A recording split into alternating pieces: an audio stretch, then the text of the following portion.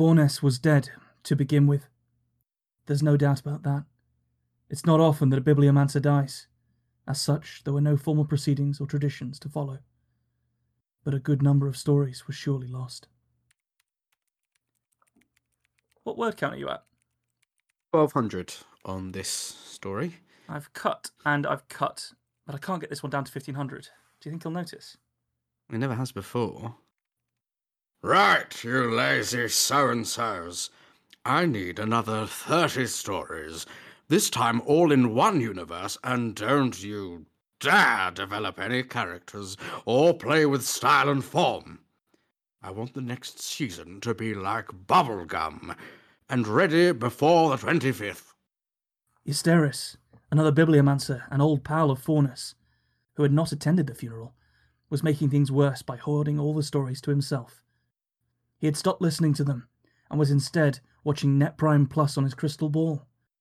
Yet still, he relentlessly gathered stories from his human minions. The 25th? We were hoping to have Yule off. Ah, bumbug! And I was hoping to get a snog from Dame Melon Hiram. You can't always get what you want. The miserly wizard left his minions to scrawl away. No hope of a happy Yuletide.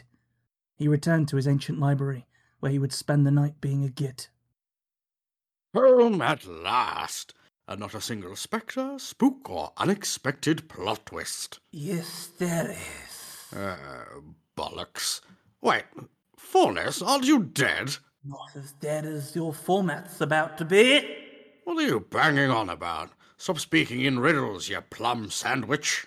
Abusing storytelling in this way can only lead to ruin. You will be visited by 3 non-copyright infringing apparitions. Oh, that was a tough one in your voice, wasn't it? Don't take the piss. Just get in bed like it says in the script, would you? And so, Eustaris exchanged his wizard's hat for a sleeping cap and climbed into bed to await his first visitor. What-o, chum? That was quick. Who are you? Me? Why, I'm Darl's chicken. The ghost of Yuletide stories past. Now let's off and revisit some good old times, shall we? With that, Eustaris was whisked from his bed, gown fluttering, his goods firmly on display, and taken through the night sky into his past. Here we are. Take a peek through yonder window. Hello, explorers of the sacred library. Do you think we should say our names at the beginning? No, I don't think that'll be needed. I remember this. I used to be in the intro, you know. Arguably better, just a lot more work. Yes, you used to be involved a lot more, didn't you? And I know you used to buy my monthlies as well. Well, of course, I loved stories. Loved? No, I love. Listen here, Oliver Twat. I know what I'm about. Those stories were lovely, but they're gone now, aren't they? And the ghost was gone. Eustaris turned to look through the window again, only to find it dark and empty. Without his erstwhile friends and their stories, he felt quite alone. Alone? I'm used to that. Strange way to open a conversation. You'd be Yuletide stories present, I presume. My mother really was quite negligent. Right. You're going to be difficult, aren't you? All right, I'll do it. I know who you are. Cacaulay Mulkin, from those child abandonment movies. I binged them the other day. Yeah, although they really drop off after the second one, man. Well, you would say that, wouldn't you? Do you want to just do your bit? It's a cold night for a man in a gown. Just because a story's on a streaming service doesn't mean it can't be great. All it takes is a dash of originality. Every last drop of fun doesn't need to be wrung from every idea, man. Well, if it works, just keep doing it. Let's see how that approach is working out for you, dude. Eustaris looked once more through the glass into a room made cosy for Yuletide to see Nico and Ben wearing matching jumpers.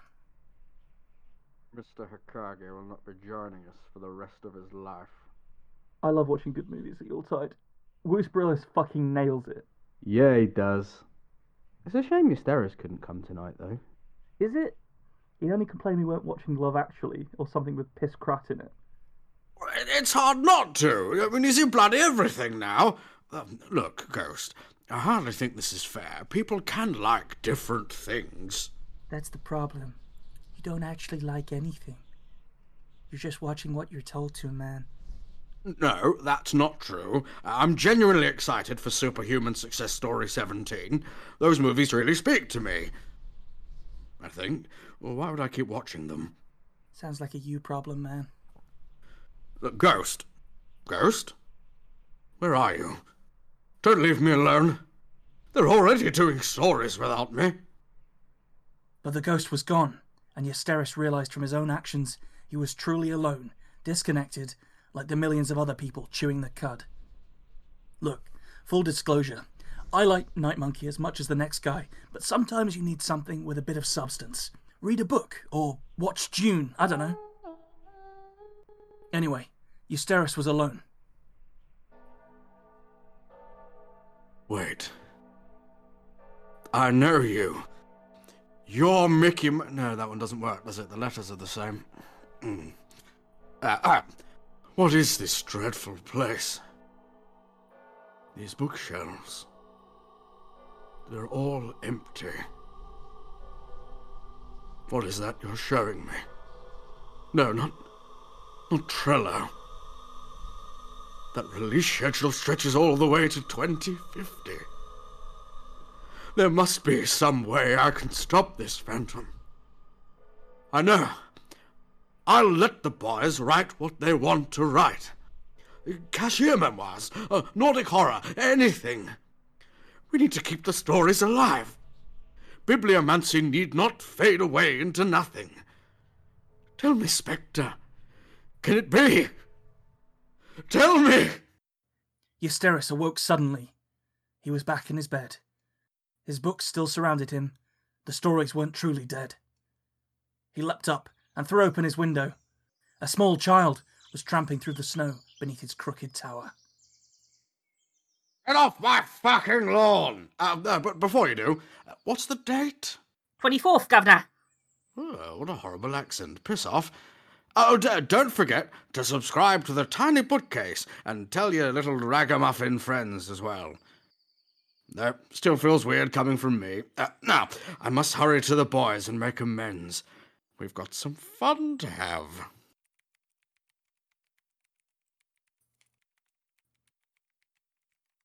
I'm not sure if I've told this joke before or not. How are the cuts coming along, Ben? I think it got longer somehow. Like I'm looking for something else inside the story. The door burst open and brought a flurry of snow, and there, dressed in his finest wizardy garments, stood Ysteris. What do you two think you're doing? This is plot, isn't it? And this, thoughtful characterization. That's it. Put your pens down and get out. You're letting us go? You're right, I'm letting you go. Letting you go on telling stories however you want to. Forget all that stuff about pumping out the same old narratives. I want you and your friends to delight me again. Fucking A! Did you bring us a Yuletide feast as well? Turkey or something? Wind your neck in. I got you something better. A little something from being seen. You mean Born Sean? And bon chance to you all this Yuletide season.